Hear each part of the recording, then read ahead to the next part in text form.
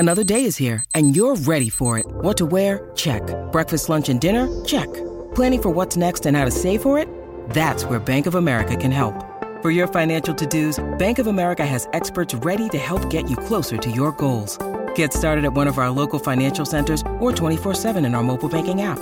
Find a location near you at bankofamerica.com/talktous. What would you like the power to do?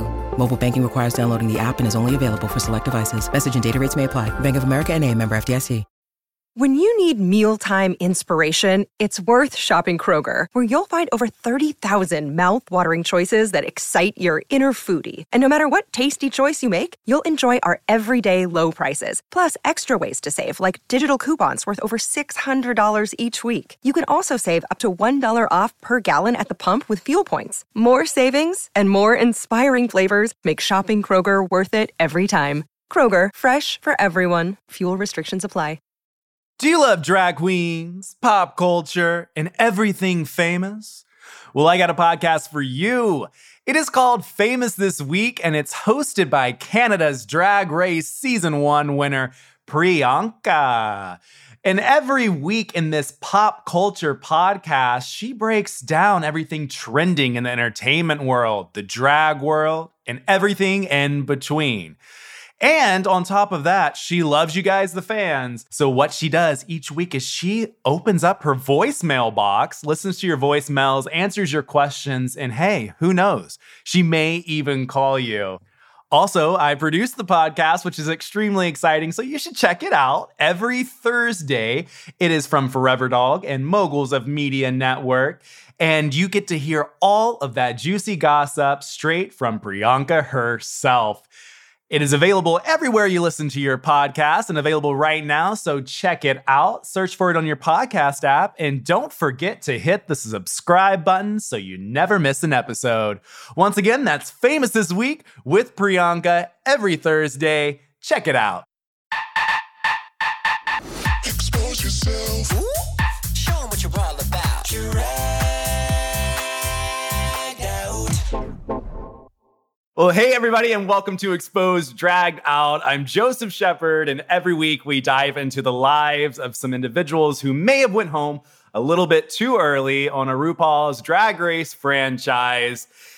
It's about time that we forget the black and white, and we're going to get into the gray area as I absolutely have the pleasure of chatting with the one and only Max. How's it going? Hello. It's going very well in the gray area, the vast gray area up here in this. Yeah, it's going well. And it's wonderful to talk to you, talk to somebody. It's been a minute since I've spoken at all. So hello.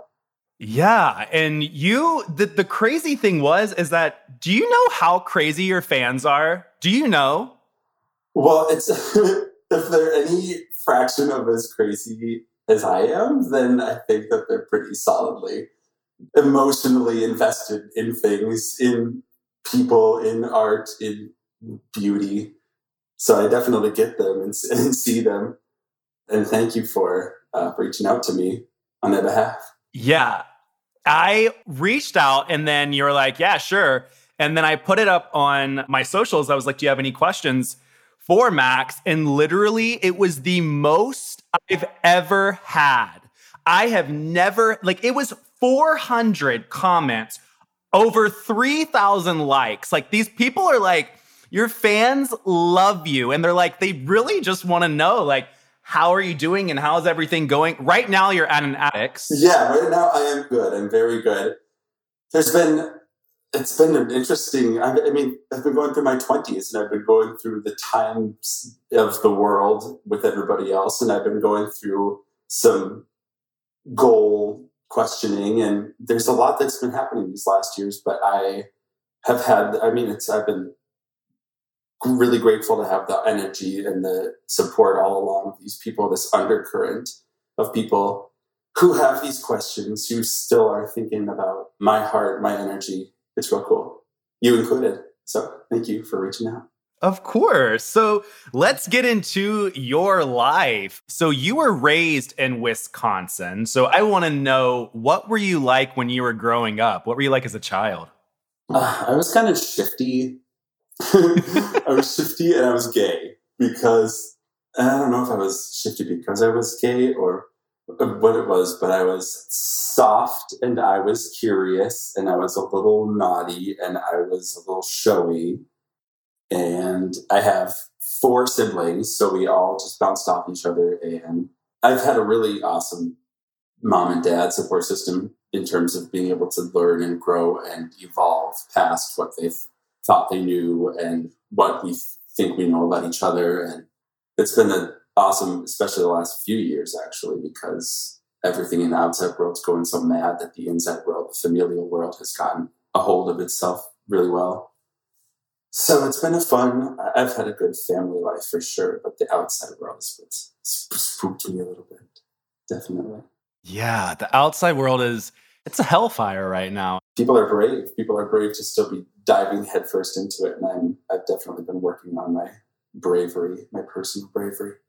Because I did think for a while, like, there's a lot of just like noise making with this stuff. There's a lot of just like flash, but no substance. But the flash in a lot of cases is the substance, is the protest.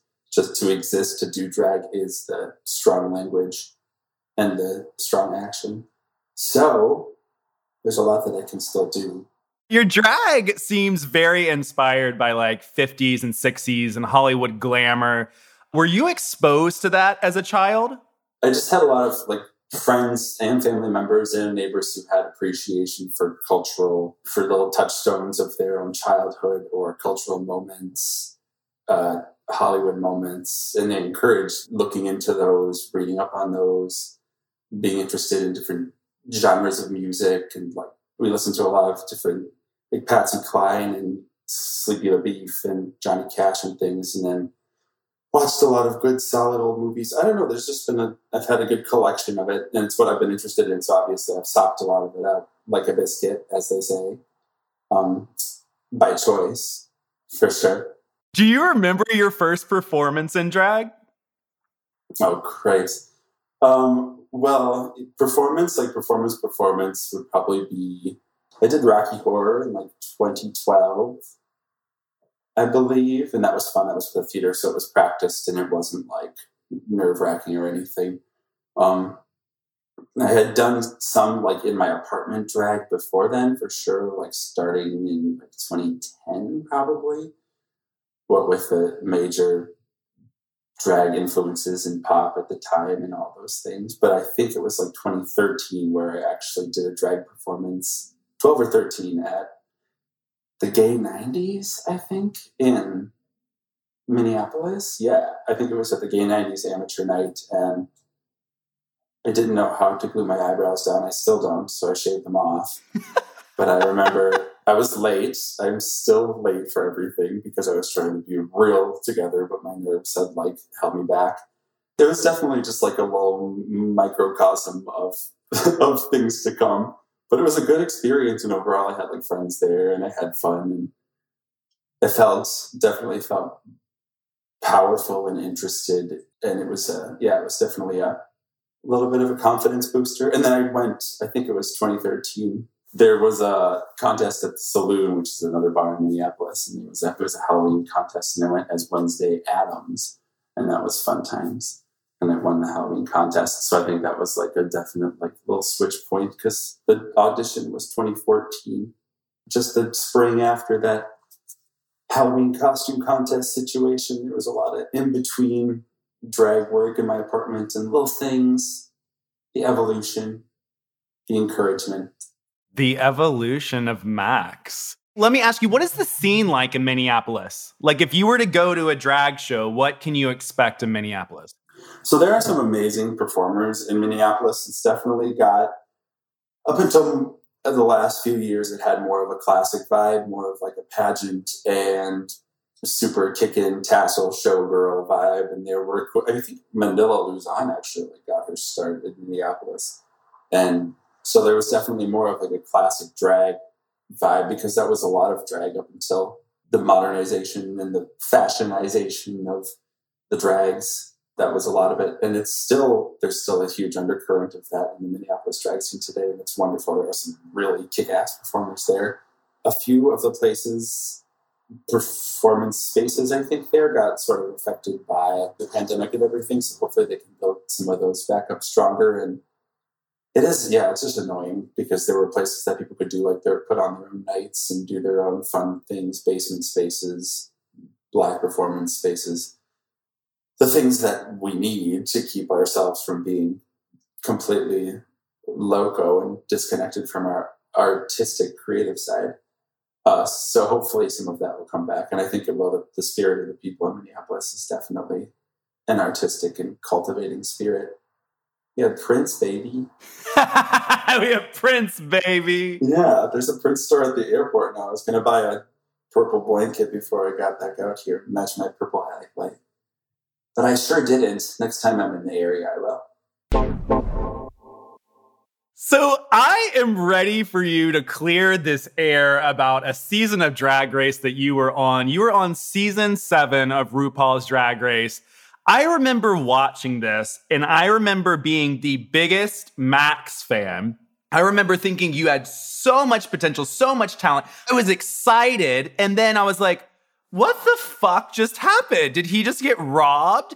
So then, leading up to this interview, I was like, I'm going to rewatch season 7. And I had the same feelings. I was mad. What was your inspiration for auditioning for Drag Race? And was that your first time auditioning for season 7, or had you done it before? So here is like a sort of a little interesting side story, or like this is a little bit of the story, is amid my drag, the rise in my interest in drag and fashion and going down that avenue versus just doing like theatrical things, weaponizing the BFA that I don't have, so to speak. Before or amid that, there was this fellow who reached out to me on Facebook and was like sort of like a Photoshop little wizard-y, interested in costumery and Renaissance fairs and shit like that. A really cool guy. And we sort of like became friends, and then a little bit more than friends through the drag evolution, and became more powerful and more confident together about the whole situation. And we decided there was definitely more of the decision was made on his part, and I was a little bit more like love struck, following along with it, but definitely excited to be a part of it, but definitely not quite so sure of it that I was ready. But it was like, we're going to audition for season 7. It's going to be something that happens. And I was like, holy shit, somebody's talking like this. Somebody feels like this. I should be able to feel like this too. It's all of this confidence in the things that I have here.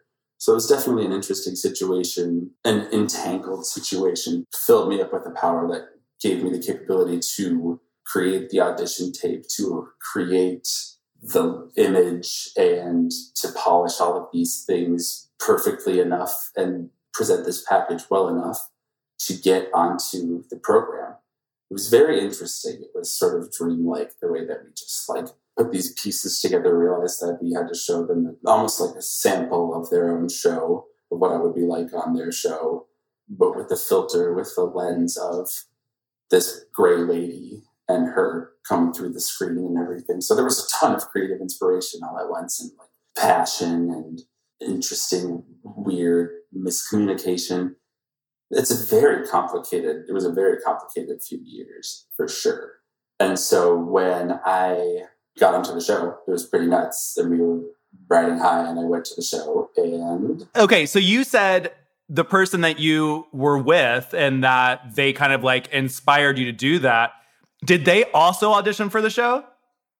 No. Their interest was never in doing drag themselves. Their interest was in creative direction, producing. I think a little bit in performance aspect. I'm not sure. Definitely like some dressing up and some experimentation in that realm themselves. But it was never for them to be. It was always just like, you're going to be. And I was like, yes, this is going to happen. And I was working at like Mac at the time, and they were working at like an estate sale company or something with experience in Photoshop and like some film editing and decent equipment, decent monitors and stuff from being able to save up because they were living at their parents' house. It's just, it was an interesting situation. It all really fell together, and I hadn't been doing drag that long. I did not feel experienced in doing drag, but I was so so enthusiastic about it happening, and the world was bumping, and Born This Way, we went to the Born This Way ball together, and it was all very that energy. And season 6 had come out, and that was a fucking rambunctious, amazing, motivating piece of work right there. So it was like, okay, we're going to do this. This is going to be cool. And I was like, I feel cool in drag. I'm winning costume contests, but I lacked actual experience, deep experience of getting ready in dressing rooms, of having evolved naturally as a drag performer. And that was huge. That is huge. A huge component in doing the show, making sure you're ready to do the show. No matter what you tell yourself or how many, I don't know, how polished you think your Tumblr is, you have to have some gritty performance experience. And that's me telling myself that in 2013. Like, wait till season 8. Even an 8 even looks like an hourglass, bitch. Like, why did you rush it? But it's okay. It's really fine.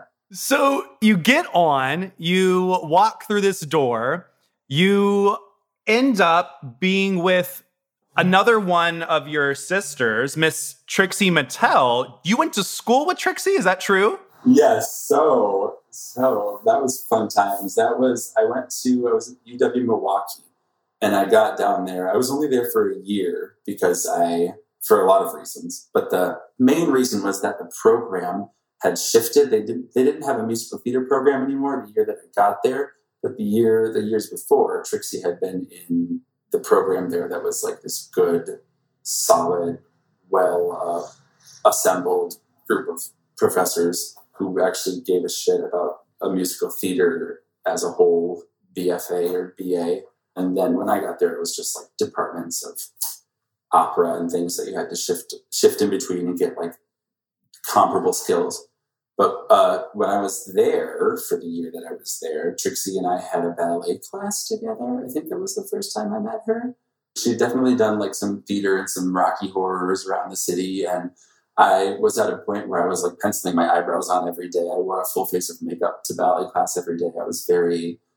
For a while I was Adam Lambert, and then I was bleach blonde. It was 2010. It was a lot. So that's how we bonded, how she like felt like she could talk to me in the first place, because it was like, oh, there's a lady over there. There's one of my sisters over there with her CoverGirl eyebrows. I went through so many eyebrow pencils in 2010, but we were in ballet class together. And I was always late for ballet class because I had to put my full face of makeup on every day. And she was like a really cute, brown eyes, little mop of hair, always clever little quips, lots of friends. She was real cute. So you walked in, and then you had known her before that. You see the cast, you see what it is. I do want to ask you, because I had read that you kind of took down your persona a little bit, like took it down a few notches for television, because what I read was basically saying that you were more of a fetishy and leather type queen, but allegedly you wanted to be cleaner on the show because your parents and your brother are watching. Is that true? Well, I don't know. I definitely wanted to exhibit. It's true that I was conscious of the fact that my family would be watching, extended family and all would be watching. But I wasn't really a fetishy queen, so to speak, before. I've never been as self-restricting or honestly as had that high a pain tolerance or anything as dedicated as Violet or someone like that. I definitely appreciate a lot of the sexy, slick, tight, zipped up, laced up business, but I don't know. I don't think I've ever been hardcore, like raunchy, sexual, or anything like that. And I think I did want to avoid anything being about that when I was there, for sure, because it definitely like becomes an eye roll after another, to me at least. I understand that fully. And, I think that you're putting off an image on television no matter what. And if you keep the extremely sexualized image, or you're trying to go after that, then that can look a certain way and be taken a certain way. And,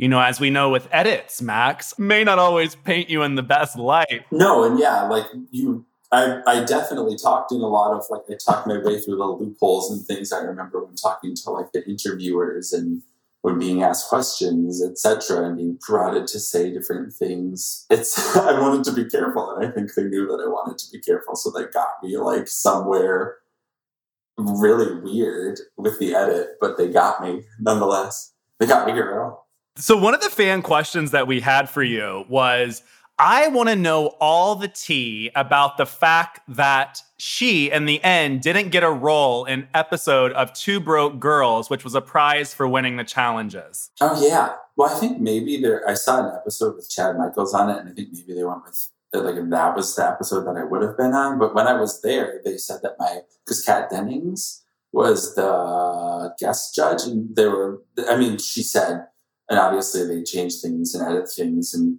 I wasn't told to expect it to be changed, but I should have known not to expect it not to be. But the prize there was going to be a walk-on role on Two Broke Girls, so I was like, tight, extra little experience. But if it was supposed to be like a Cher impersonator and went to Chad Michaels, then that makes sense for sure. Because I think that might have been the episode that it was going to be, but IDK. Would have been fun. Would have been cool. Extra, and I like that Kat Dennings. She fun. She bouncy. Well, you end up killing, the competition. You're starting to really showcase what you have. You win your first challenge, and it's the group challenge. You get that prize. You have that moment. When you started seeing those wins, were you thinking, you know what, I'm going to make it to the Final Four? Did you think that in your head?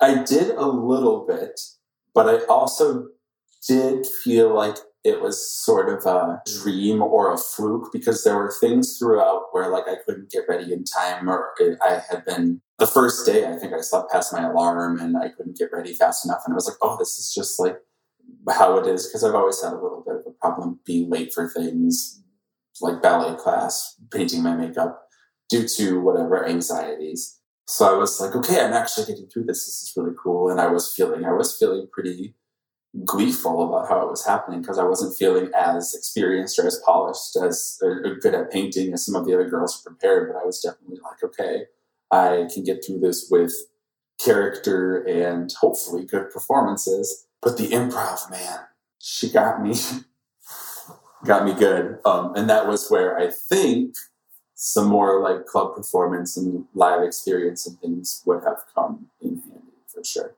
I think there, and like actually like painting and getting ready in the span of less time than usual would have been helpful before I went on. But otherwise, I feel like I was feeling pretty gleeful, and I was writing little things about what I was going to say during the finale. As you should have. And you're talking about like right now, like you said, like improv and those challenges and stuff that you weren't, feeling the greatest off of. But the one challenge that you did extremely well with too was the Despy Awards with Pearl.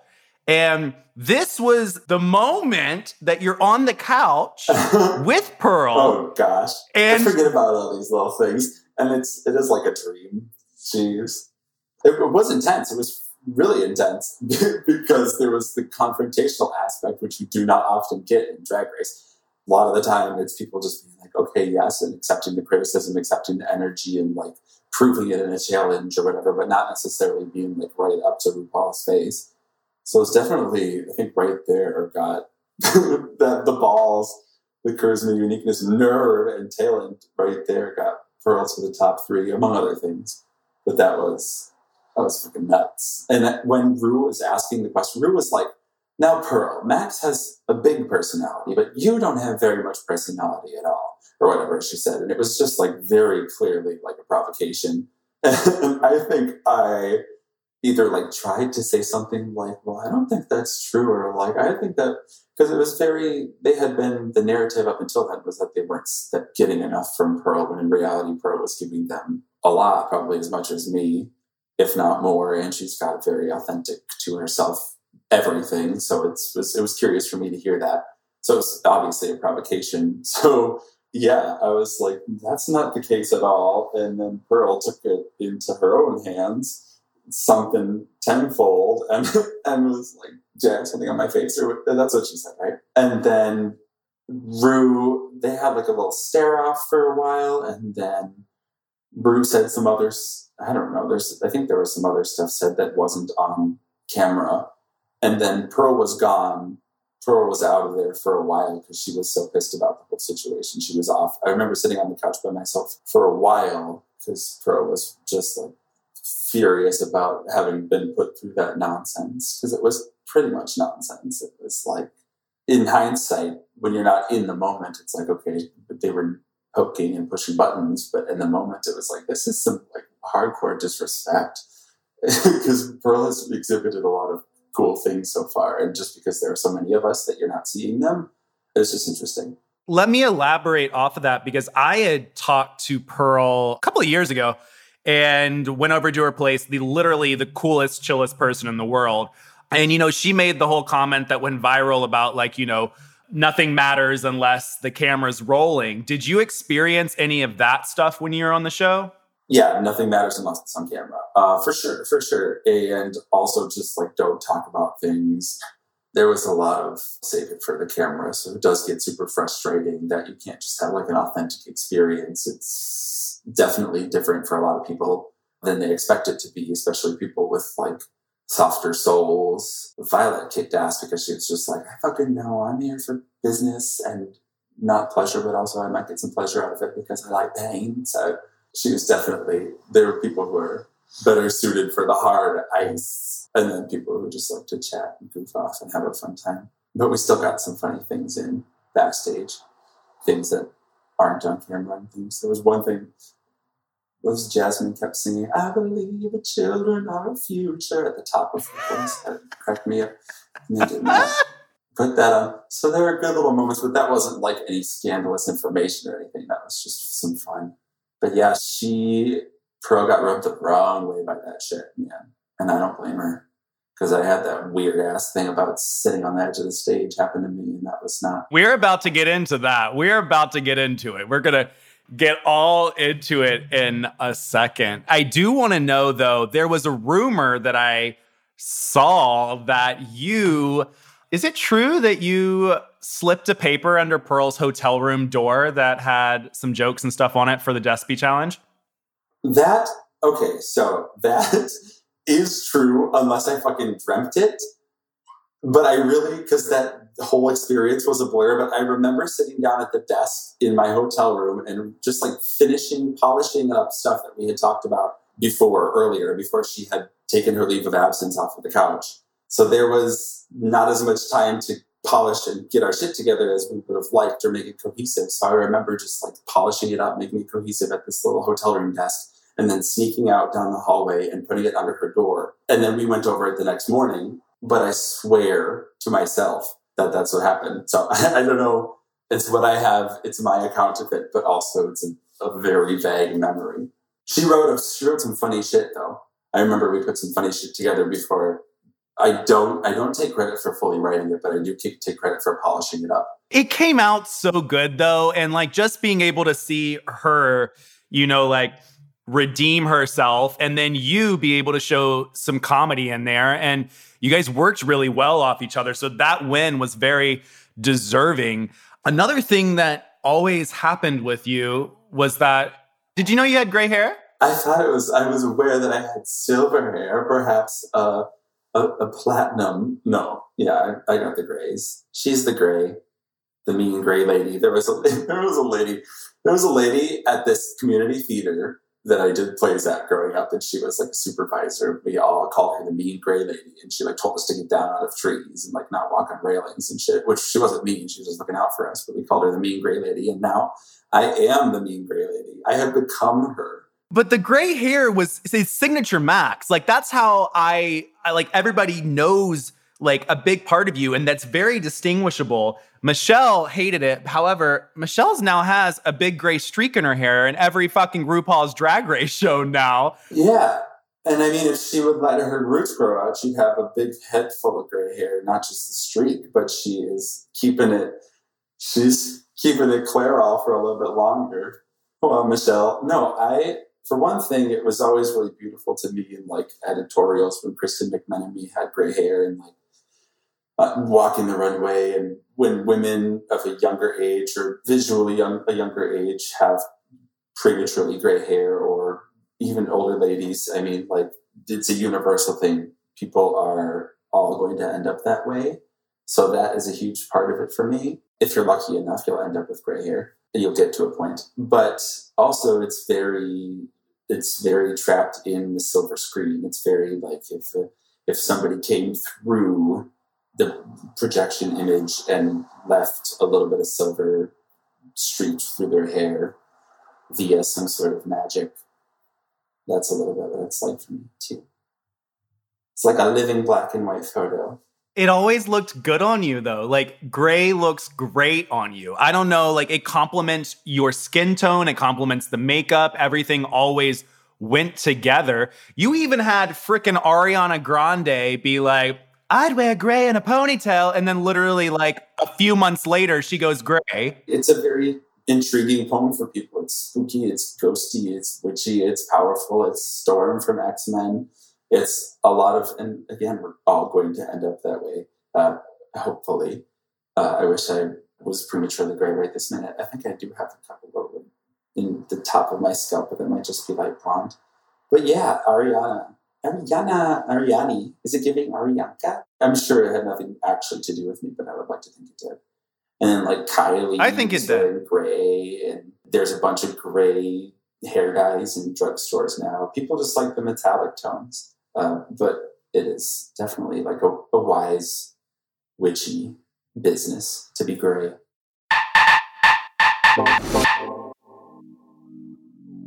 Reviews, they are everything, whether it be a podcast review, food review, any time that you can read what another person's experience is, you kind of feel like, hey, you know what? Like, I understand where you're coming from. It can help you make some of the biggest decisions that you have to make in your life. And when it comes to finding healthcare, ratings matter even more.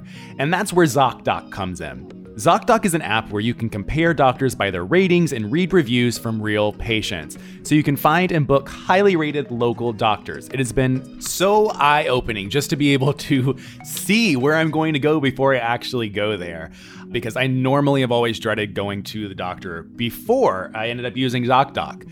So just download the free ZocDoc app, the easiest way to find a great doctor and instantly book an appointment.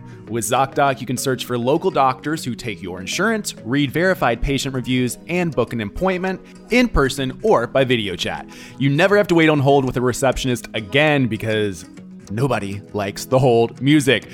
Whether you need a primary care physician, dentist, dermatologist, psychiatrist, eye doctor, or other specialists, ZocDoc has you covered. Go to ZocDoc.com/exposed and download the ZocDoc app to sign up for free. Every month, millions of people use ZocDoc, and I'm one of them. It's my go-to whenever I need to see a doctor. So now is your time to prioritize your health. Go to ZocDoc.com/exposed. That's ZocDoc.com/exposed and download the ZocDoc app to sign up for free and book a top-rated doctor. Many are available as soon as today. That's ZocDoc.com/exposed. ZocDoc makes healthcare easy. What was going through your head in the moment? You look great. You look wonderful. I know that from speaking to other girls, they always talk about how the Snatch game lasts 500 hours. And that you're tired and ready, and there's no laugh track or anything, so you don't know what's funny. So what was that experience like? Well, pretty much like the whole damn production crew, I feel like, was watching it. But they weren't responsive because they had to be quiet for the cameras and everything, so it was just like Rue's reaction, from what I remember. Again, blurs and intervening years, but it was a big shadowy bunch of people behind the camera, and then Rue, and then who was it? Tamar Braxton and a guy from Ugly Betty were sitting watching us.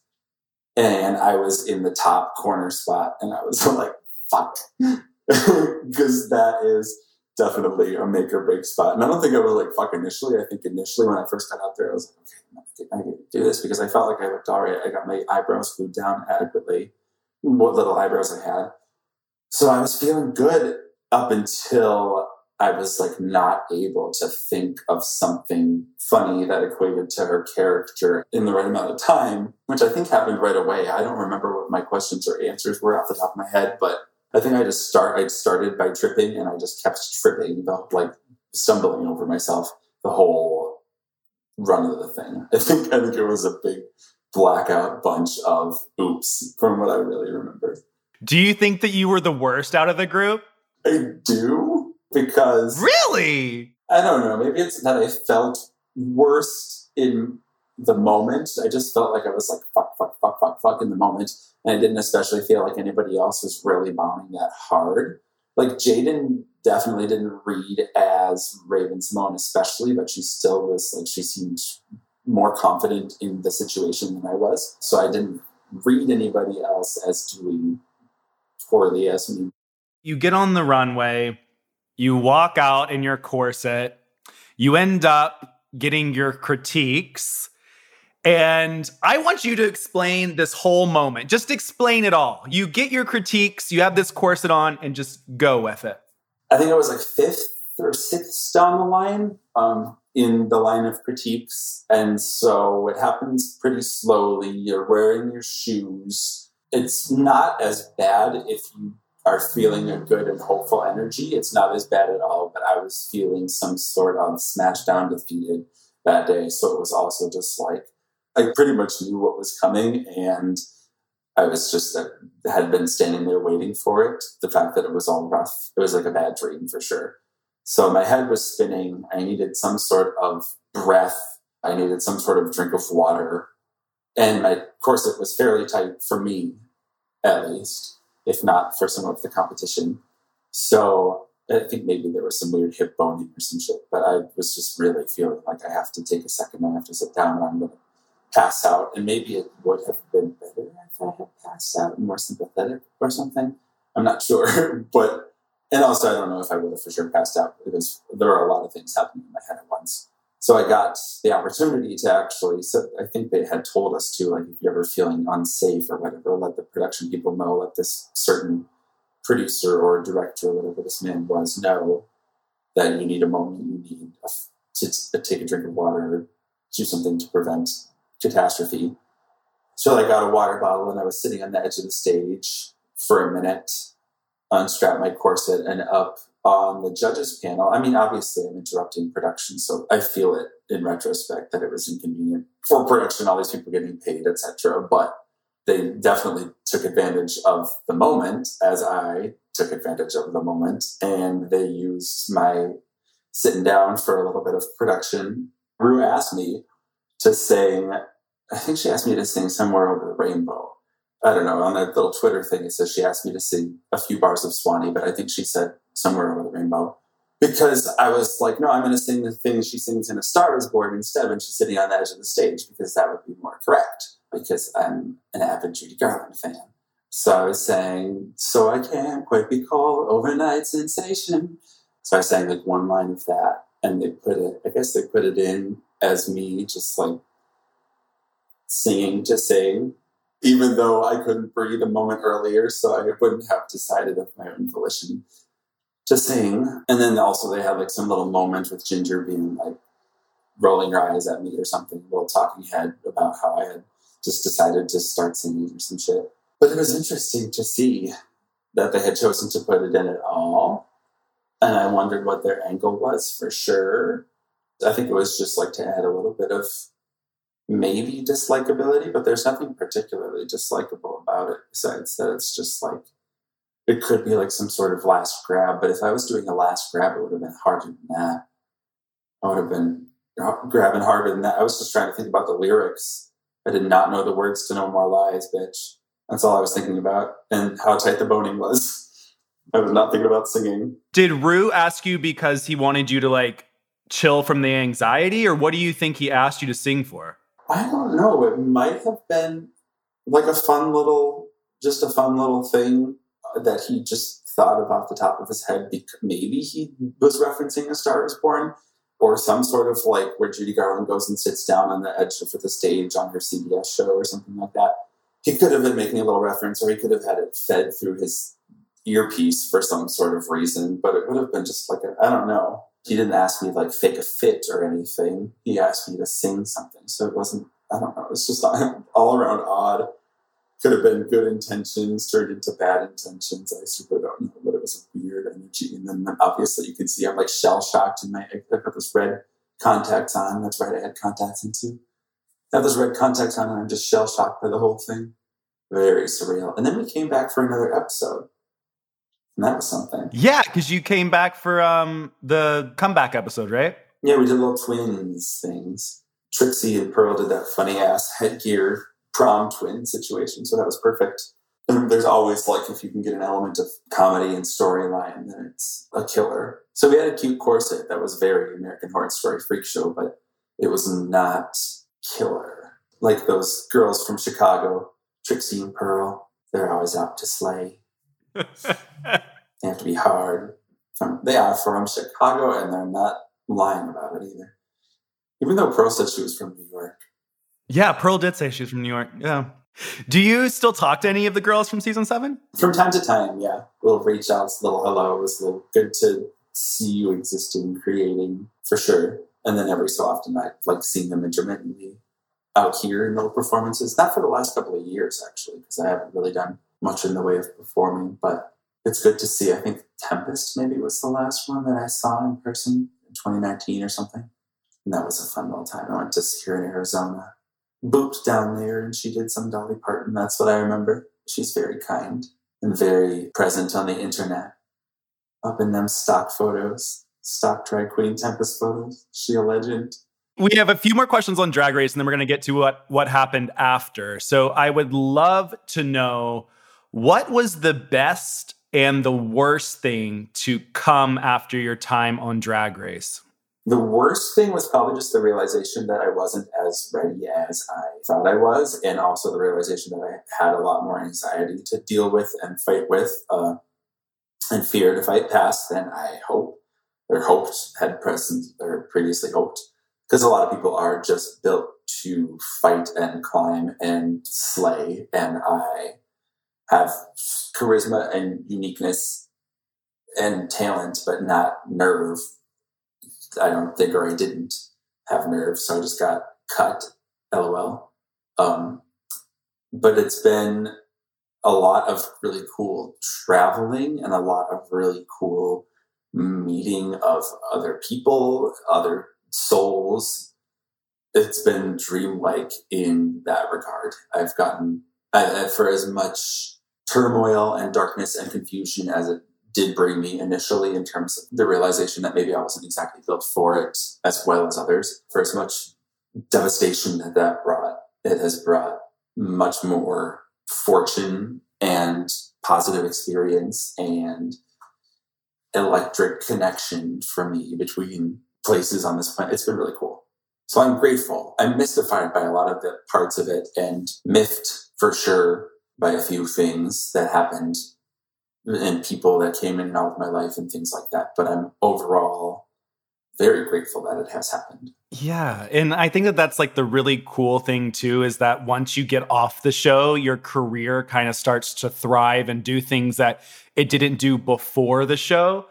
When I have everybody who comes on, I have them basically, since my show is called Exposed, I have them expose something that happened behind the scenes that didn't make it to camera, whether it be something funny or crazy. I've had people talk about like workroom fires and like production shutdowns and stuff. Was there anything that didn't make it to camera that you want to spill? Well, when we were brought back for the episode where we did the twins things, Trixie was back. We were all back in like the green room. So this is not, I don't know. It's sort of scandalous.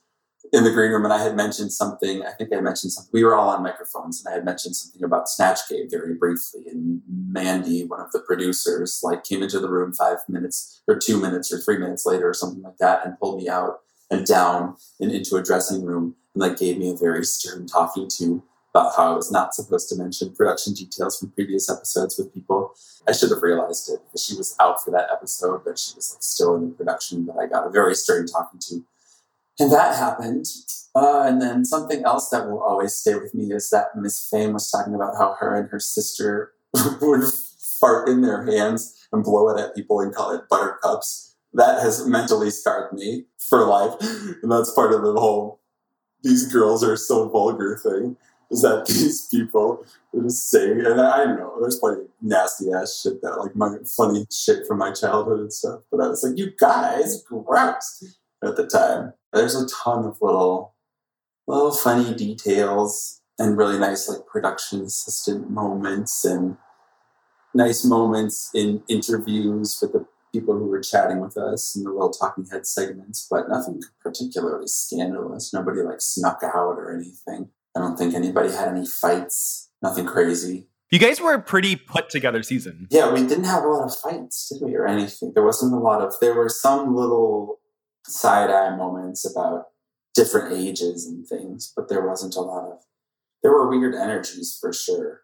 But I think it was mostly just like people, the ones that I felt were probably a little bit of a projection because I was like, well, people know that I am not really supposed to be here because I'm so young and so fresh and so inexperienced with this shit.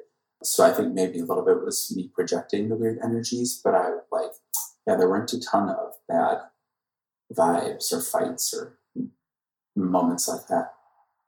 Interesting though, because well, your season, a lot of fans have always said it was a very boring and the worst season.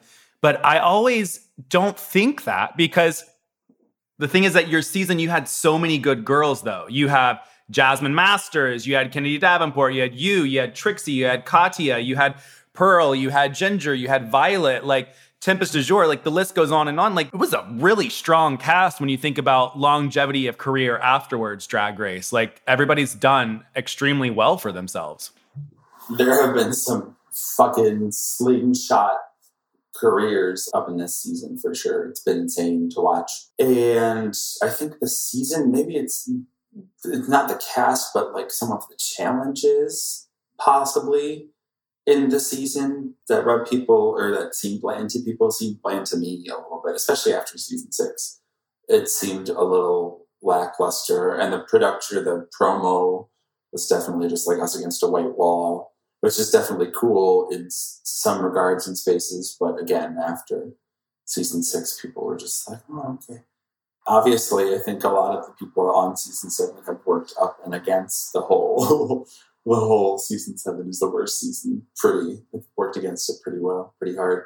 We got cosmetics queens, and we got burlesque queens, and we got editorial fashion, and we got whatever Katya is. She's all of that stuff, I suppose. That's just all so left field. This is all me being on the show and like these people being fucking huge. It's all so crazy. Yeah. You get off the show, you end up, you're doing gigs, you're traveling, you're doing what you do when you get off this show. You did a little dibbling and dabbling in music and singing, and a lot of fans want to know too, are you ever going to get back into the music world because they love your voice?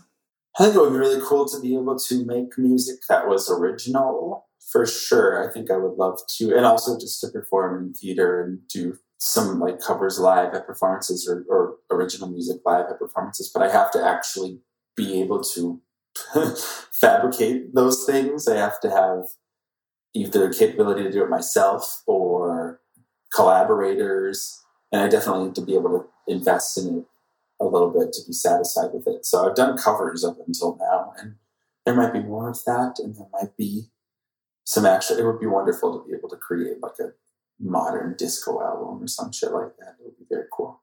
Something dark and smoky, but still disco and marchy and powerful. At least one song. So I have to I don't know what comes first. I think probably writing lyrics. I come up with plenty of little rhymes all the damn day long. So I just think I need to put pen to paper in that regard. But yes, there will be music in my life, and then everyone else's life in the years to come, because that's a very powerful thing. Music changes my whole mood sometimes, but for now I only have like a SoundCloud. The year ends up being 2018. You post a picture of you in drag as a throwback on Instagram, and that was the last time that the world saw social media drag queen Max. So I would like to know, like, did you stop drag? Are you done with drag? Are you wanting to come back to it? Was there a hiatus? What was the reasoning behind everything? Drag / the female projection persona is definitely something that will never be gone from my heart or desires. It's something that I'm going to do again soon. I would like to do I would like to have done already this year, but a lot of things have been happening. And the time ends up getting past me, and I wait for things to line up to be perfect, to put these little ideas together, and then I wait longer than I should, and the window's gone by. But there have been plenty of attempts, plenty of moments of great inspiration in the past few years in terms of getting back into it, getting it back together. I'm supposed to be performing places, I think, in the next couple of months, possibly. So that will be something that would force me into it for sure, to have a gig. But it definitely has been like a self-confidence thing / the state of my positivity in the world we are encountering. It's been a few things that have kept me back from full on doing it in the past couple of years. But I have, there are images on my phone and things of half drags that I've gotten up into, and ideas in my brain that I have yet to entirely produce. But I find that I have the power to, and I have friends around me now living out east with me, who can help me with some of these visions. So, yes, she'll be back, and she's never really left, but she has definitely been in some sort of liminal space. Would you say that it was anxiety driven or like mental health wise, or would you say it was just like you were just done in the moment? Well, no, I don't think I've ever felt like I don't want to create anymore, like I'm sick of drag or I'm done with drag. I felt uncomfortable. I felt nervous. I felt fearful. I felt a little frustrated at times, but I've never felt done, which is lucky. That I still have some optimism, a good chunk of optimism in my brain, in my creative space. But yeah, it's been a discovery. It's been like hard work battling myself for sure. Papa 911, biggest enemy is me, all that. I think that is, as we get older, like I just turned 30, and I think that the thing about that is like, I finally in the past like 2 years have finally started to understand myself. I didn't know what anxiety was. I knew the feeling of anxiety. I didn't know what depression was. I knew the feeling of depression. So when people would be like, oh, like I have like really bad anxiety or I'm struggling with depression, I always viewed it as like this thing that you would know in your head, like you would know it. And I, ended up seeing a psychiatrist a while back, and I was diagnosed with like autism, like I'm on the spectrum. But the thing that's interesting about all of that is like, I never could label these things. So like, I feel in myself that there's probably a lot of people that can't label their anxiety or their depression or what's going on. And they may just think it's normal. And when you really just get in tune with yourself, that's really what needs to happen. Like you need to figure it out. Yeah, it's a wave that each of us personally rides. Some people have smoother seas, and some people are always freaked out, always anxious, wake up late, do things late, postpone things because of what they perceive to be their character flaws or personality flaws. For a long time, and I did in my early 20s especially, and when I was on the show, like I'd feel these things and just be frustrated with them instead of being accepting with them, working through them, because they were things that, they were inconveniences. And it was like, shame on me for having to deal with these things. But instead, I just needed to recognize, to work around, work ahead the wave, look ahead of the wave, stay on top of the wave, because you can't stop it from coming a lot of the time. Yeah. What do you do to help with your anxiety? Is there like, do you do yoga? Do you like meditate? Do you do any of that stuff? Or are you just more of like deal with it? I think I need to be productive for sure. I need to leave things a little bit better than I found them.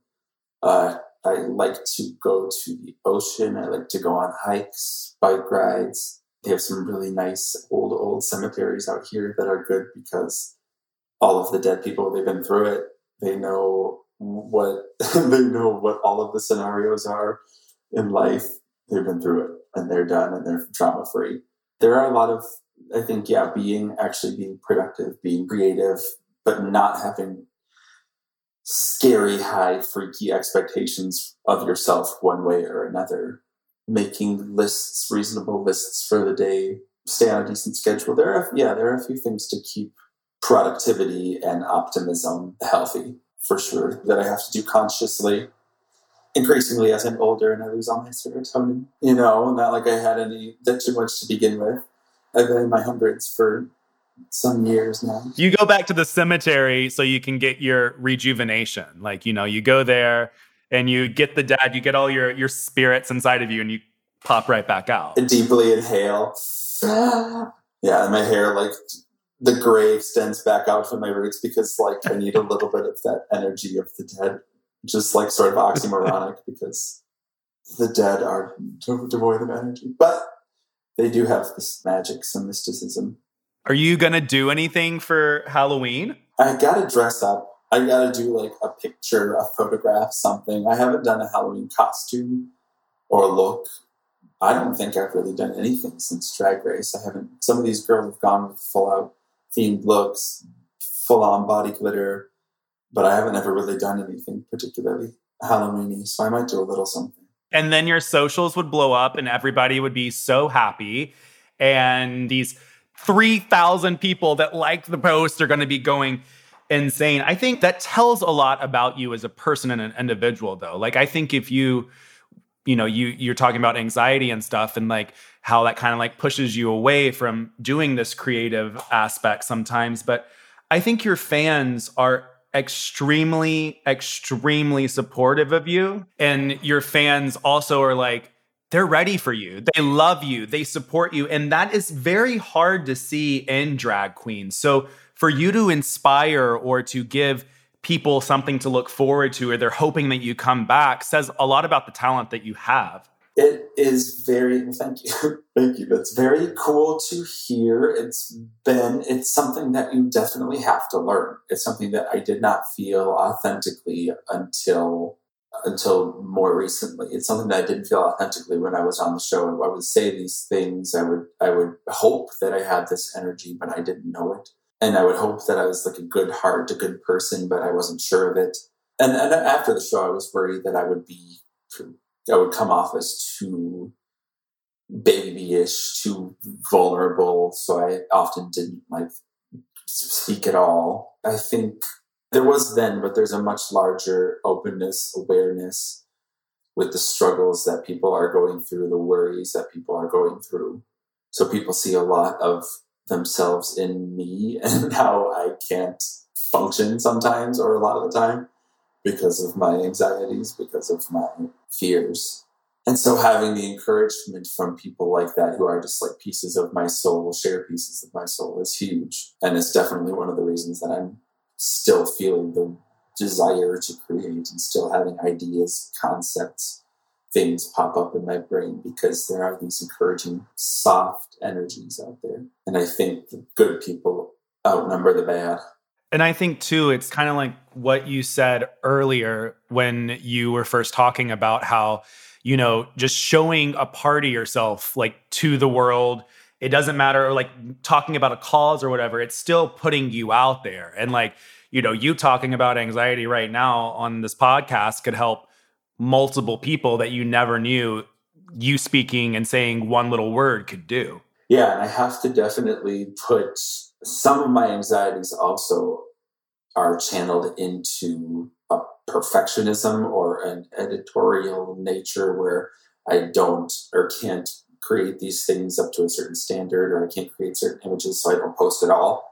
And I don't feel like I should create it all. When in reality, there are people all over who need or could use an extra connection of me putting something, or I could use the connection that I don't even know that I'm getting from somebody who could see something. Or there's a lot of missed opportunity, missed energy in not saying or doing anything at all, for damn sure.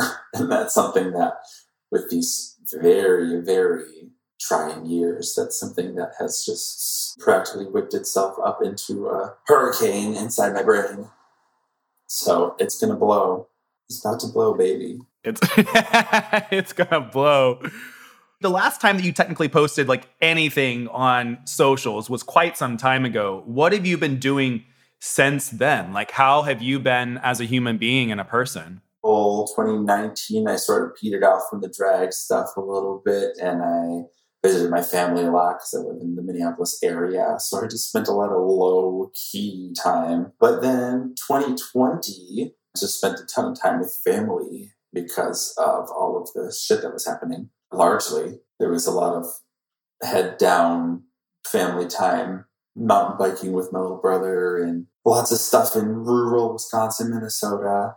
We went on a little trip out east, went to DC in August, and then visited this area again. This is the Portsmouth Kittery area of the Upper East Coast on the Atlantic Ocean, where I was born. And so now, 2021, spring of this year, I moved out here into a house that I am working on fixing up. And I've got some roommates now. They just moved in. And they're 3 little queers, 20-year-old souls, and me up in this witch house. It's a big largish white house. And so we're feeling very practical magic. We're going to have the same powerful energy as those ladies. And really good things are going to come from this move. It's been an interesting year because I've never worked on a house before or dealt with all of the things that come in an 1800s fixer-upper. But it's been very, very gratifying as long as the outside world can keep its shit together a little more and we can all try a little harder to get along. I think things will be on the up and up for me, at least creatively and so spiritually as well.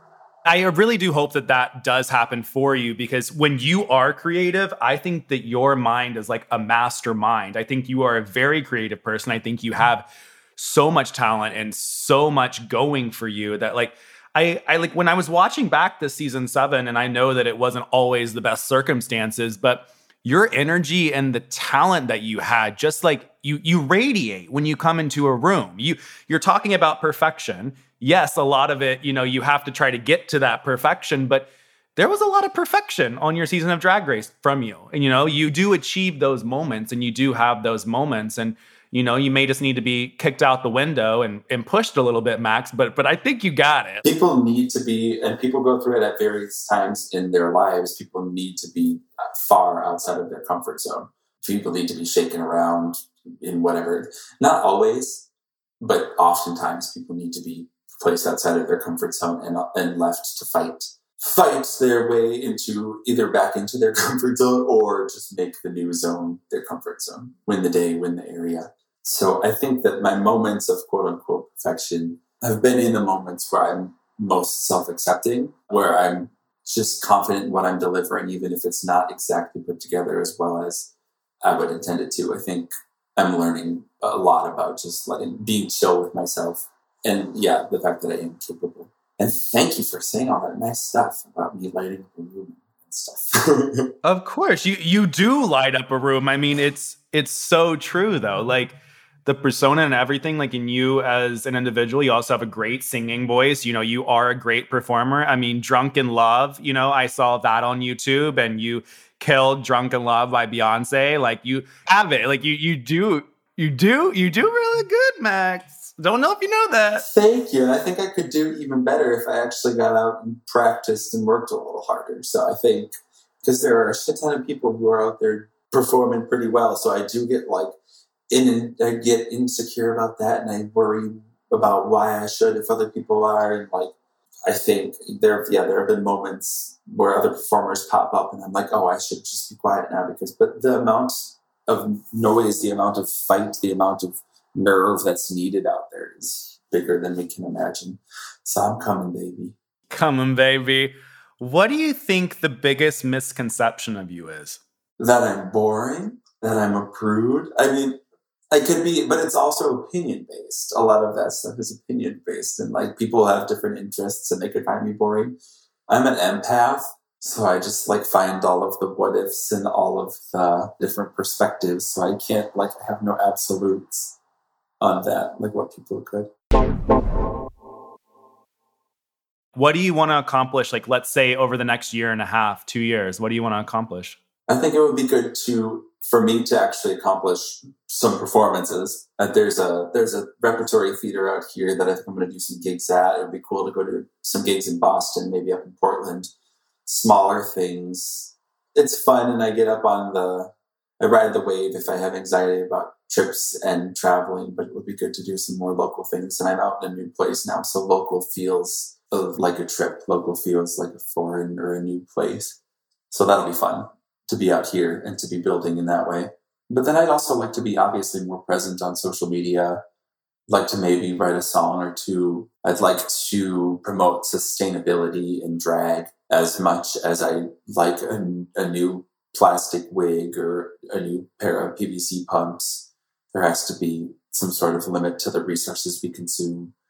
There's a lot of things that I would like to do with drag, and there's a lot of things that can be done with drag and the lines that no longer exist in the realm of gender and self-positivity and self-love. There's a lot of fighting that needs to be done. So there are a few select little things that I would like to do, like putting out a couple images on social media in the months and maybe having some gigs for income and things like that, be able to say that I'm working professionally. But I have no set plans besides that I kind of want to dress up like Audrey from Little Shop of Horrors for Halloween. Oh my God, that is my favorite musical. I was in New York right before Corona and I saw it off Broadway with Jonathan Groff. And I was like, it's my favorite musical. It is, fun.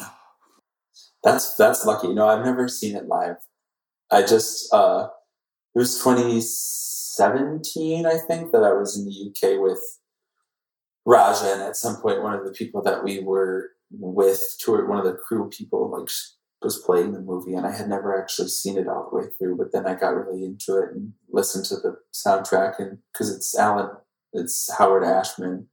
I think it's Howard Ashman and Alan Menken, both of them, who ended up doing the Disney movies. And Howard Ashman, of course, was an HIV/AIDS victim, alas, but a super, super bright flame while he was alive, a very inspiring presence. That's another thing that's helped my energy, is just like the idea of him as a person, what he created. So yeah, that musical was huge for me, and I would like to be her sometime, wear that fun bob. Yes, the fun bob, and then talk in your little pipsqueak voice, which is great too. And Audrey, I think they just did Audrey with MJ Rodriguez as Audrey, which is definitely, it adds another layer to her story, to her abuse and everything. It's definitely something that before they did that even, I was thinking about. This character could be a queer character, could be a trans character, could be trapped in this abusive relationship for a few reasons. So I'm glad that they're doing that. I'm glad they did that. And I want to do some drag again, baby. Yes. I'm so excited. I'm so happy that we have had this conversation. I absolutely am so glad that we did this, and I got to learn about you as a human being. I'm glad that you're glad, because I get nervous about everything, clearly. So I talk about all of these nerves and this trepidation, and I skitter around with my words. So I'm glad that you have had me and that we've been able to talk for so long in fairly cohesive spurts. For sure. And you good soul, you kind soul. Oh, thank you. My last question for you, Max, is what is a message or words of wisdom that you have for our big LGBTQIA plus community? We cannot give up. We can get tired. We can get frustrated. We can take breaks and rests, diligent rests, but we cannot give up. Because there is the possibility, the past is set. The past, everything that we've done, everything that we've felt, all the things we've been through, that shit's set. But the future is so vast and full of possibility that there might be one or two or three or four or 100 reasons to give up. But there are infinitely more reasons to keep going, because it's It's a great, big, beautiful tomorrow, says the Carousel of Progress from Disneyland. And I sort of feed into some of that. That was like my favorite ride as a child. Yeah. There's a great, big, beautiful tomorrow. Yeah, that's some classic shit. But you know what, Disney? It does not involve concentration camps. The Great Big Beautiful Tomorrow does not involve being complicit in China's genocide. So let's think about that, Disney, before we send mixed messages. Anyhow, we've got a lot to fight for. On that note, there's a Great Big Beautiful Tomorrow, but we have to fight for it. And I have to fight for it, and I have to be creative and plop a wig on again and put some, because I put on lip liner like a month ago, and it was wonderful. It felt wonderful. She put on lip liner once a year. Absolutely love chatting with you, and this was a great time. Where can people find you on the socials? Thank you for reaching out to me, and thank you for talking to me and listening to me this whole time. And everybody else, thank you for lending an ear if you're listening all the way till now. I'm at Max Collective on Instagram, and I think I'm Max Collective on Facebook, or the Max Collective on Facebook. And then just Max Collective on Twitter, Max Collective on Venmo. It's a variation of the words Max Collective or the Max Collective on most of my social medias, I believe. Until I change it to Max Milanofi, which is just my actual real name. I'm not sure if I ever will or not. We'll see. Either way. Yes. So go follow Max. Go give him some love. Go comment in the comment section on all of his things. Keep bugging him until he puts up a picture of himself in drag, maybe, the fans listening to this will be the push. They're going to be like, from the waist up. Thank you again so much, Max. Of course, yeah. Thank you guys so much for listening to this episode of Exposed Dragged Out, brought to you by The Dip. I'm Joseph Shepard, your host. You can follow me on all things social at Joseph A. Shepard. That's SHEPHERD.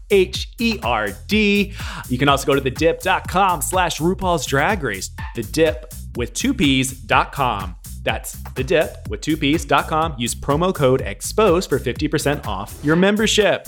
And be sure to check out other podcasts from The Dip, including Hot Off the Mess with Samantha Bush, the daily pop culture podcast, Pop Chaser, TV History podcast, TV Watch Repeat, Real Housewives podcast, the Slut Pig podcast, and also I Am the Cute One, a Mary Kate and Ashley Olsen podcast. Until next time, I'm Joseph Shepard.